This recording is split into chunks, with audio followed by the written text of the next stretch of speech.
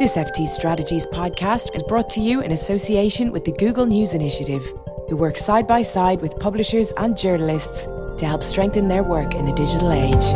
News publishers have perhaps got used to the idea of constant change. Threats to the sector are frequent and severe and require organisations to match resilience with agility. The global pandemic created new pressures, but also opportunities for publishers, driven by large upticks in audience growth and subscriptions. On today's show, we'll explore how to sustain and maximise the opportunity provided by a period of sharp growth with our guest publisher. In this series, we look at the defining moments faced by leaders in news publishing and unpack the strategies adopted and capabilities built in order to continue delivering and sustaining journalism and news in the digital age. I'm Anna John, and this is The Turning Point. This week, we welcome a publisher from South Africa who has participated in our Data and Insights Launchpad programme, done in partnership with the Google News Initiative. I'm delighted to welcome Catherine Kutze, Operations Manager and Alette Law Audience Development Manager at the Daily Maverick in South Africa. Welcome both. I'd also like to introduce Valentin Cornez, Global Lead and Co-Founder of Google Insights Tools for Publishers from Google. Valentin leads their work developing tools which support publishers to turn data into actionable recommendations. Welcome all of you, and thank you so much for joining me. Hi, hello. Thank you. First, to set the scene, Catherine, can you give us a sense of the growth journey, I guess, or at least the last few years and what has happened for Daily Maverick and the role, I guess, of the growing use of data and insights and what it's played? So Daily Maverick, we've just celebrated our 13th birthday in October. We were initially launched as an independent investigative news and analysis site. And I think the big turning point over the 13 years was about 4 years ago when we launched our Maverick Insider program, which is our voluntary reader revenue program. That happened in late 2018. And at around the same time was also when we started expanding our journalism from what was traditionally a very politically focused, slow news environment to launching our business Maverick, Maverick Life, our dedicated climate crisis section, Our Burning Planet, our dedicated sports section, food, and really giving our readers more of a broad context of what it was that we were publishing. Very shortly after that, we then went into the pandemic, and we had seen steady growth through our audience through those initial kind of 9-10 years. But as many publishers saw, the COVID-19 pandemic brought a big spike of traffic. And instead of that tapering off, like other publishers saw, we sustained that growth. And even since the pandemic, have now doubled that audience further from that point.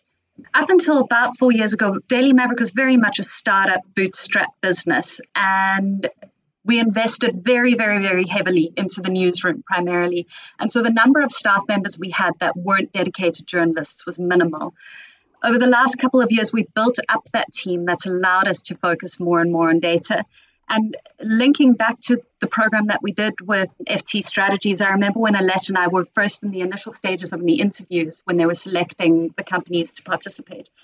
I went in with this kind of feeling of insecurity going, I know we use data, but it doesn't feel like we do that much with it. And they're not going to pay much attention to us. We're a small publisher from South Africa. And as we were sitting with the FT Strategies team and talking through what access to data we had, it became clear that actually over the years, we've built a whole lot of different data sources and platforms. And we're using a lot of this to make decisions. And I think we partnered with FT Strategies right at the time that we're really getting into a culture of formalizing how we use data, of using it to inform our decisions, to help guide our editorial, not just in our commercial aspects, but also in guiding that. And that was around the same time Alette had also joined us just a couple of months before that.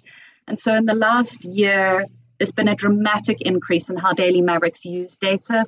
One of our core principles that we use and that we say a lot in the company is do data right. When we look at exploring new projects, everything comes back to what does the data say? If anything, I think Alette could actually step in here and give a lot greater insights into how she's been using that across the editorial functions as well. Let's do that. Alette, in your role, looking at audience engagement, audience development, can you perhaps unpack some of the things that Catherine was talking to there? Obviously, from an operational standpoint, there's been big changes in the organisation. I'd love to understand, I guess, to be very practical, and that's something we pride ourselves on at FT Strategies, and I know the G&I does as well. Practically speaking, what changed when you joined the company? What did you inherit, and what does it look like now? Yeah, so I think what Catherine said has really hit the nail on the head. There's always been the philosophy at Daily Maverick that, without a solid editorial foundation, there really isn't, the data can only take you so far. So Daily Maverick spent a lot of time in those formative years investing in its journalism and building the newsroom into one of the most senior newsrooms in the country. And then when I joined, it was right at the point where the business had matured enough, with the growth we've seen over the last few years, that it was time to start placing data in a more central place in the newsroom. So that means engaging our editors and our journalists on a daily basis with the data. I send out a daily data memo to the entire staff with yesterday's performance and insights about what I think we can, do today with, based on the data. And then when I go into the editorial meeting in the morning with the editors, we, discuss those data points right at the start of the meeting.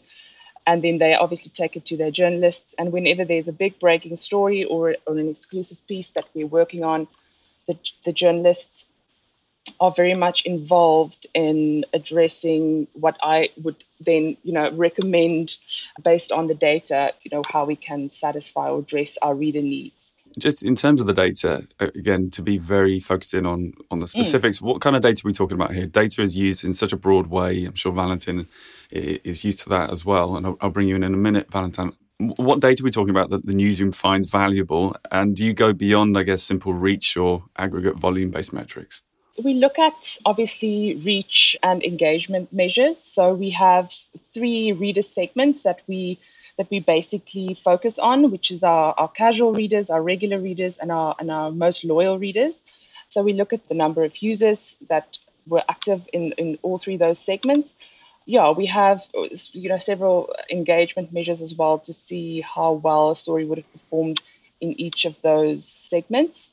And then we have just actually also bought a new tool that is very much focused on reader needs.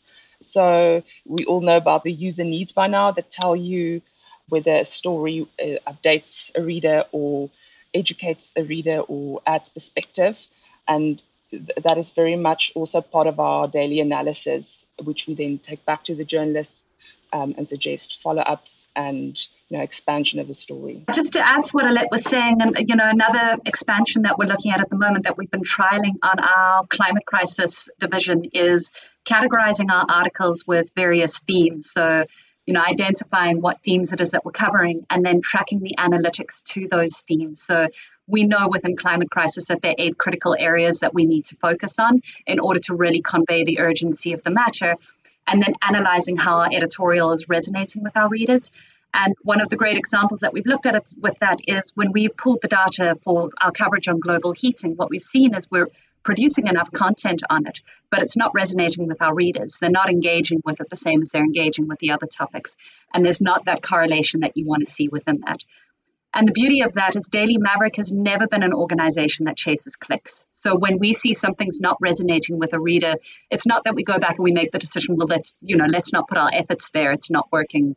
Our readers aren't engaging with it. What we do is we go, where do we need to shift how we're talking about this? Where do we need to shift how we're approaching this so that it does resonate with our readers, so that they do understand what it is that we're facing here?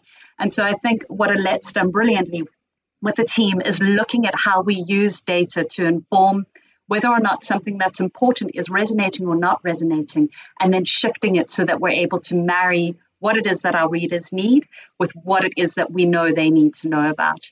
Valentin, if I can turn to you from the product side and as a provider of the kind of tools and products that publishers depend upon to do the assessment, the measurement, and then I guess the review of tactics that need to be deployed. It'd be good to know from you, I guess, what specific tools are at the leading edge now to help functions led by people like Catherine or Alette to drive engagement, drive take-up of the journalism. So, well, as you know, the main tool from Google, from an analytics point of view, is Google Analytics, right? So I'll briefly share a bit more information about that one.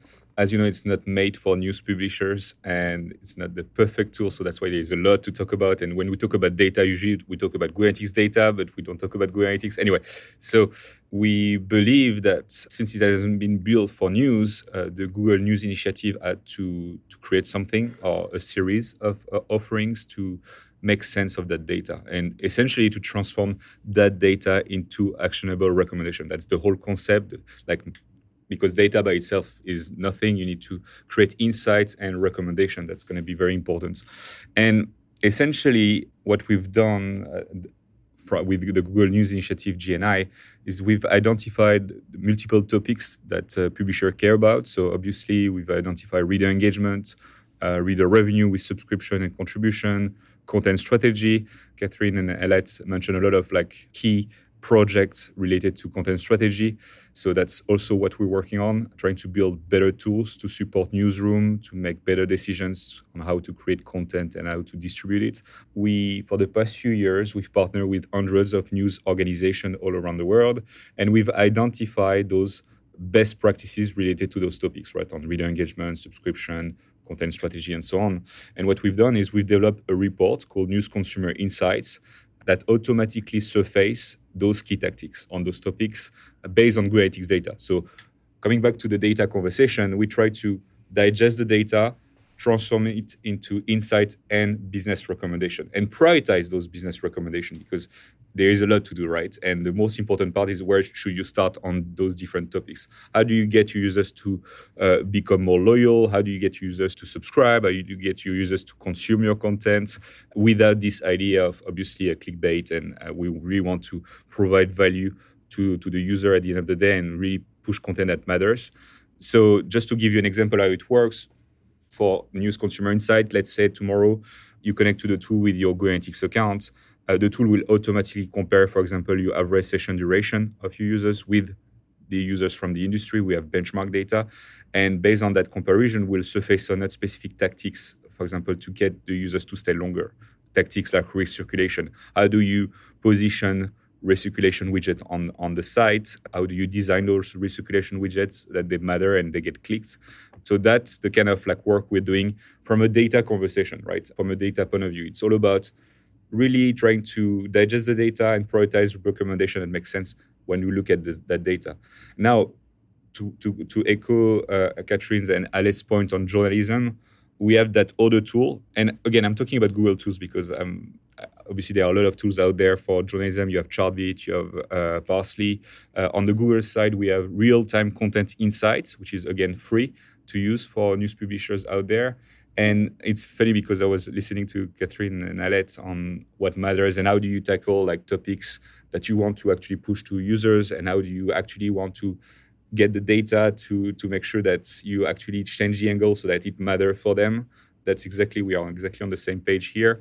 With RCI, in terms of data point, what we do is we surface in real time the training articles on the site and we'd obviously look at the reach, how many users you get on those articles. But more importantly, we look at the type of users you get. So are those casual users or loyal users in real time? So you see if you're driving loyalty or if you're driving new users to your site.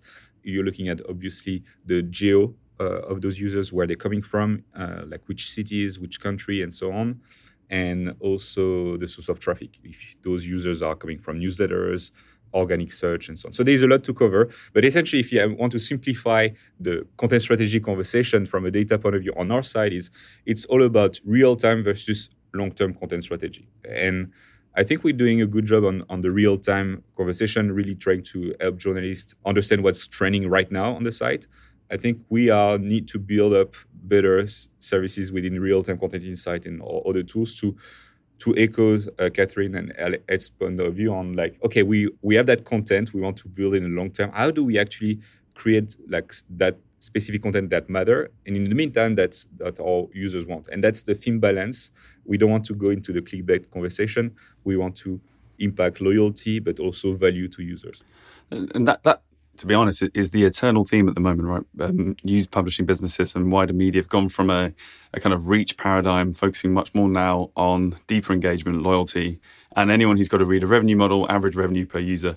Valentin, thank you so much. You gave us a bit of detail there on some of the new tools that are coming out and some of the features that will help publishers get a better understanding of how they can improve audience. I'd love to spend a moment speaking with the Daily Maverick team on actually a very tried and tested route, which is in terms of driving engagement, how you can use assets like email, newsletter in particular, which plays a large part in Daily Maverick's offering. So tell us a little bit about how newsletter and the portfolio you have at the publisher has helped your growth ambitions and how it's helped to drive, I guess, engagement as well. So newsletters are a huge part of the offering that we have. There was a point when I joined the company, there were people who thought that Daily Maverick was a newsletter. It wasn't actually a news website. They've been that much part of our ecosystem that it's taken a while for us to actually build beyond the newsletters. Our flagship. Did you start with a newsletter, Catherine? Did it start No, with a newsletter? I'm not. Well, you're asking, I've only been with the company for 4 years. No, it wasn't. No, it started as a website. I don't know when first thing launched, though. That's actually an excellent question that I should know the answer to. But first thing is our flagship newsletter. It goes out weekday mornings. It's got a current subscriber base of just over 300,000. We've seen that subscriber base almost double in the last year. And an open rate of more than 30%. It's got incredible engagement. And incidentally, it actually also won Best Newsletter of the Year at One Effort this year internationally. So incredible work by our colleague John Stupart. But Daily Maverick has, I think, over 20 unique newsletter products running at the moment. They go from as big as first thing with 300,000, and then second up is probably sitting our daily business newsletter, which sits at about 170,000 subscribers, also with incredible open rates, and then down to our very niche newsletters that cover sports and food and our climate crisis and lifestyle, and even a newsletter that we've got for small business owners to give them tips and tricks and good in kind of material and resources to help them managing their businesses. Alette, correct me if I'm wrong, but I think newsletters make up about 50, they're the second highest source of traffic to the site. Yes, that's correct. And so they're a huge traffic generator for us. We know that they're critical in terms of driving traffic to big stories, but we're also able to use that database that when we have a breaking story, we'll broadcast that to the full database to go, this has just been found out. Here's an investigation. Click through here. Their newsletters sit in the middle of our funnel in terms of, so we got our flyby readers at the top, then our regular readers, and then we know that next point is our newsletters. And that's our main source of traction to where we actually get people down to the bottom of the funnel in terms of signing up to our membership program. So they're a huge part of our ecosystem and the sustainability of the business. So they play a large part in not just engagement, but also in terms of monetizing the audience effectively as well. 100%, and not just the audience. Our newsletters are an incredible platform for commercial advertising as well. So in their own right, even prior to Maverick Insider being launched, our newsletters, we sell out our newsletters to advertisers as much as 3 months in advance. It's that kind of demand and a really solid revenue stream that provides commercial clients with great value. And then a highly engaged audience that allows us to generate engagement and revenue off that. So it's very much a diversified revenue stream from them. It'd be great to unpack, if you can, some of the insights that were uncovered through the program with GNI and FT strategies with regard to, I guess, the habits and needs of your newsletter audience in particular. Alette, perhaps you can unpack that a little bit for us. So we had, as you know, 2 parts in our program with FT strategies, and the one was a reader survey, and the second half of it was an analysis of our newsletter users. And it was really the combination of the two that gave us the most interesting insights. Because from our reader survey, we got a lot of detailed demographic sort of information that we've never really previously had with our newsletter analytics tools. So from that, we got quite a bit of, insights into, what type of readers are subscribed to what type of newsletters, where there's crossover, and then also the reader habits that exist within our newsletters. And then we know that also, those people who clicked on the survey, 75% of them had a really clear understanding of what Maverick Insider was. That's our reader revenue program. And roughly 50% were already contributing to the membership program. But of those who accessed the survey from our site advertising, only 50% understood what Maverick Insider was, and less than 30% of them were members. So knowing that our newsletter audience were really much more aware of the Maverick Insider program and, were much more aware of the Daily Maverick brand, obviously, this helped us to kind of re-strategize how we approach our Maverick Insider messaging in the newsletters, but also on the site, and make better use of our site's banners and that kind of thing. So that was really some of the most interesting insights that we gained. I think just building on that, and actually in preparation for this discussion, I reached out to our Maverick Insider manager who had advised that, so off the back of what we found with FT strategies, realizing that we really had conveyed the messaging of what Maverick Insider was through newsletter marketing. Our newsletter audience had a good understanding of the program, and our online audience clearly weren't quite there yet. And off the back of that, we've done a lot more advertising through the site and a lot more messaging. And that hasn't just been through display. They're also publishing editorials that explain the program. They have now lifted up their acquisition from roughly 10 to 15% pre that site advertising initiative. Now 25% of our monthly acquisitions are coming off site advertising and not off newsletters, which is huge. It's been an incredible increase. They've more than doubled the acquisitions that they've gotten off the site in the latter part of this year. And I think one of the interesting things that's also come out is realizing that as much of that funnel is important, understanding that they're going to go from flybys to regular readers to newsletter signups, and that's when we're probably going to draw them into the Maverick Insider program. There are people who may never enter into that newsletter site, who never want to get a newsletter. And we're leaving money on the table by not figuring out how to reach that audience and how to reach out to them. And one of the exercises that we've done recently looking into data is we found that as many as 30% of our Maverick Insiders are actually not newsletter subscribers. And so it is showing that while 70% probably will follow that traditional funnel route, there are people who bypass that, and where we're able to get them directly from the site into our membership program. Yeah, as we see with any one of the 400 or so organisations we've worked with now, and I'm sure Valentin can talk to this as well, there is no one-size-fits-all segment often, or very rarely, and so the approach does need to differ. I'd love Valentin to, I guess, reflect on some of the things he's heard from Catherine and Alette there in terms of what they're doing, how they're doing it, and clearly having some amazing results. Is there anything they can benefit more from the tools that you oversee, Valentin? Again, so much to talk about. I loved the story and the content you've shared, Catherine and Alette. It's very inspiring. We've spent time, obviously, looking at your sites and other sites from the industry, and I'm going to try to reflect on a few things. The first one will be around, obviously, the position of newsletters on a news publication business. Very important. If you want to drive contribution or subscription, you need to have a strong newsletter channel. Not everyone has a strong newsletter channel like Daily Maverick, unfortunately. And the goal here is really to, when you think about contribution and subscription, build first your newsletter channel. It's what we call the getaway drug from a loyalty point of view. You need to get used to the content, to fall in love with the brand. Newsletter is the perfect way to create that emotional bond.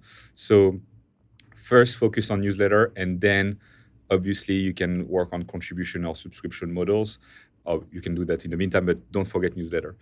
Now, on our side, we have a bit of expertise on open rate, but we have much more expertise on acquisition. So you have 300,000 newsletter subscribers, which is huge. Congrats on that. I would say if publishers out there want to achieve similar kind of number, or at least grow newsletter subscribers, there is a lot that can be done on the site in general. Just to get users to subscribe to newsletters. And when you go to Daily Maverick, it's a great example. Now I understand why you get 300,000 subscribers. Is you go to an article and you have that inline newsletter subscriber widget. And that's a very simple starting point to get users to subscribe. So my first recommendation will be to make sure that you have that inline widget on all your articles. You never know when users will subscribe. So that's going to be important. Also, that widget needs to be optimized. And again, Daily Maverick is doing a fine job there with having only one field for users to subscribe to the newsletter. The autofill is on. That means that I just need to click on that field to to populate my email address. Plus, you actually promote the value proposition of subscribing to a newsletter. You don't just talk about subscribe to our newsletter. It's there. What do you get if you subscribe to a newsletter, which is great. And on top of this, you have a visual, which kind of like convey the message and your values. So that's great. So the inline widget is great.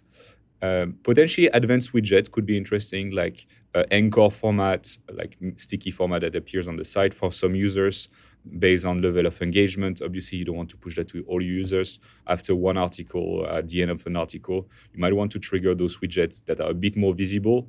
I'm talking about Daily Maverick, but obviously I'm talking about the rest of the web. And I think Daily Maverick is actually doing this as well. But essentially, the call here is just to, for some users, be a bit more visible to get them to subscribe to newsletter.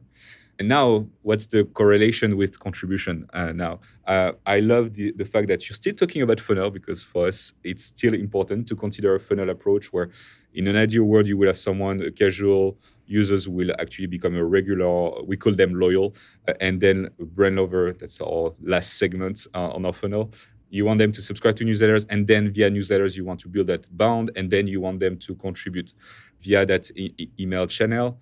But you're right, it's not the only way to get there. So you also need to optimize your site to get them to contribute. There is a situation in the industry where if you have a contribution model, most news publishers are very shy to ask for contribution on the site. Their button to support or contribute is hidden. It's not optimized.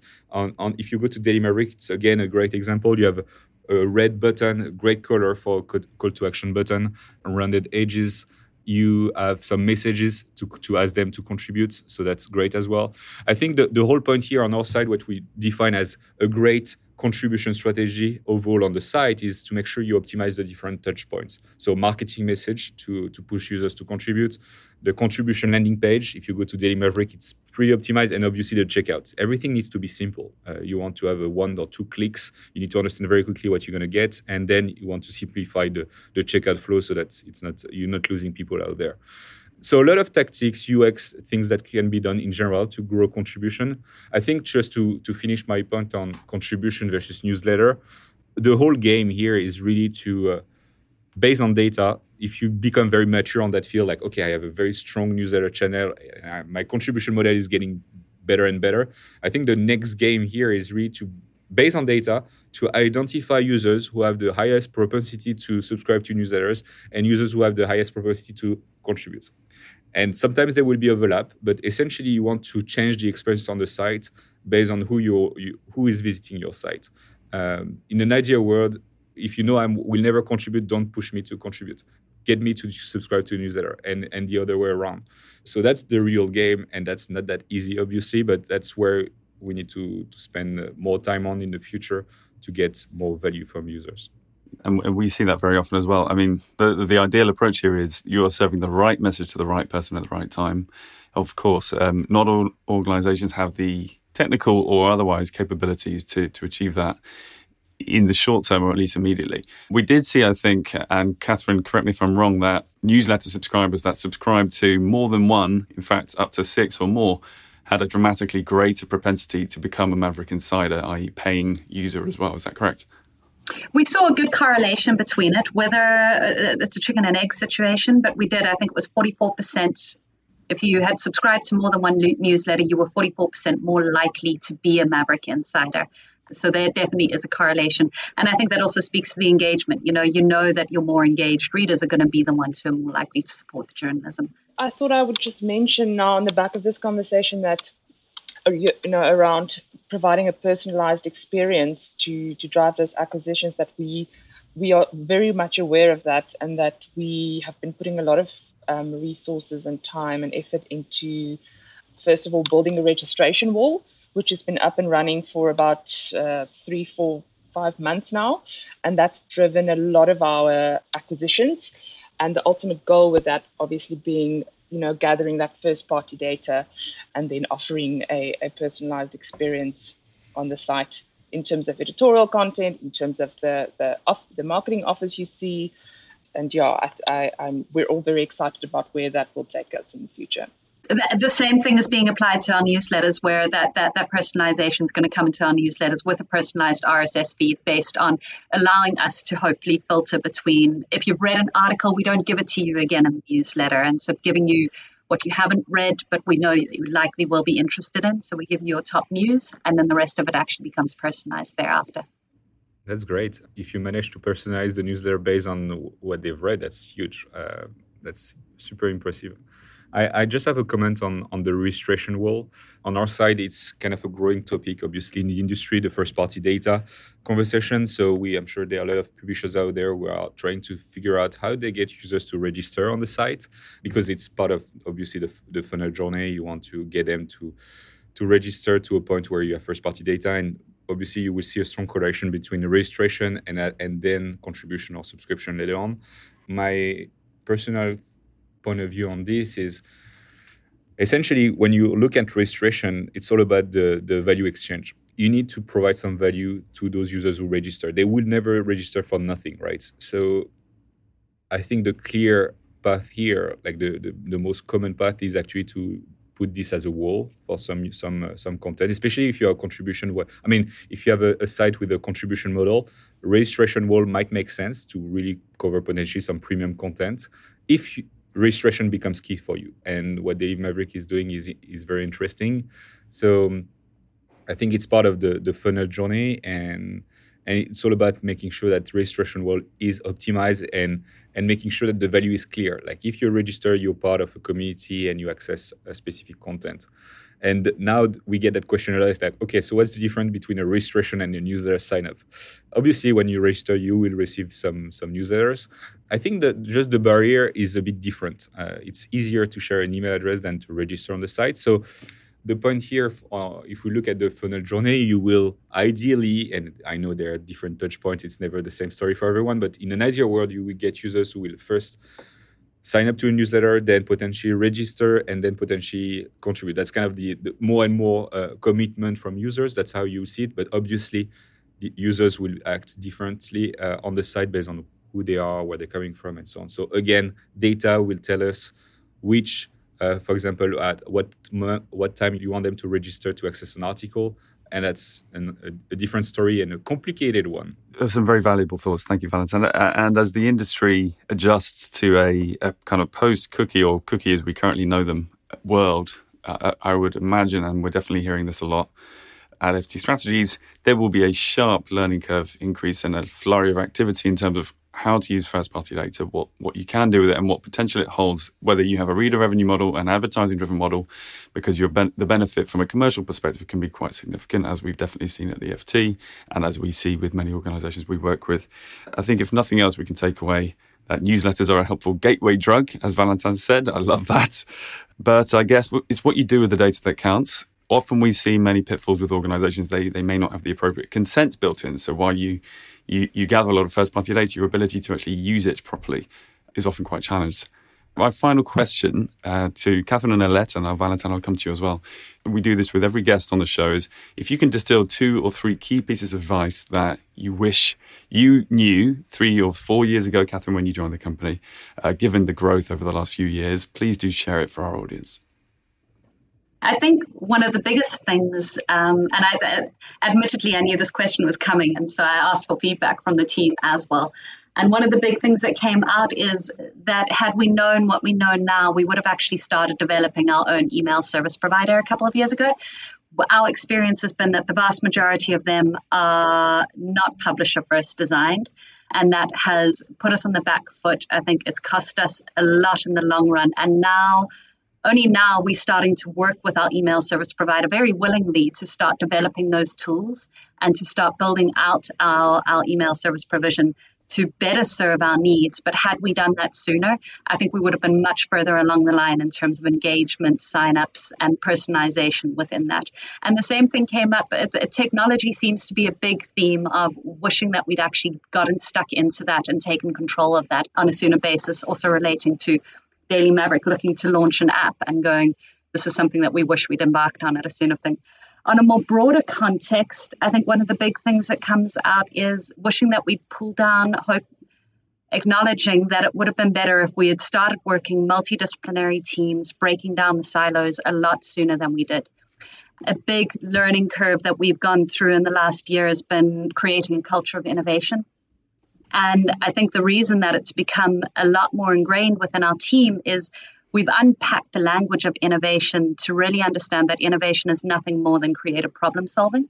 And I think now that we've started to create that message within the organization, we're seeing a lot more confidence across all levels of the organization of people getting involved right from the very bottom all the way to the top in coming up with great ideas to problems that we've been facing.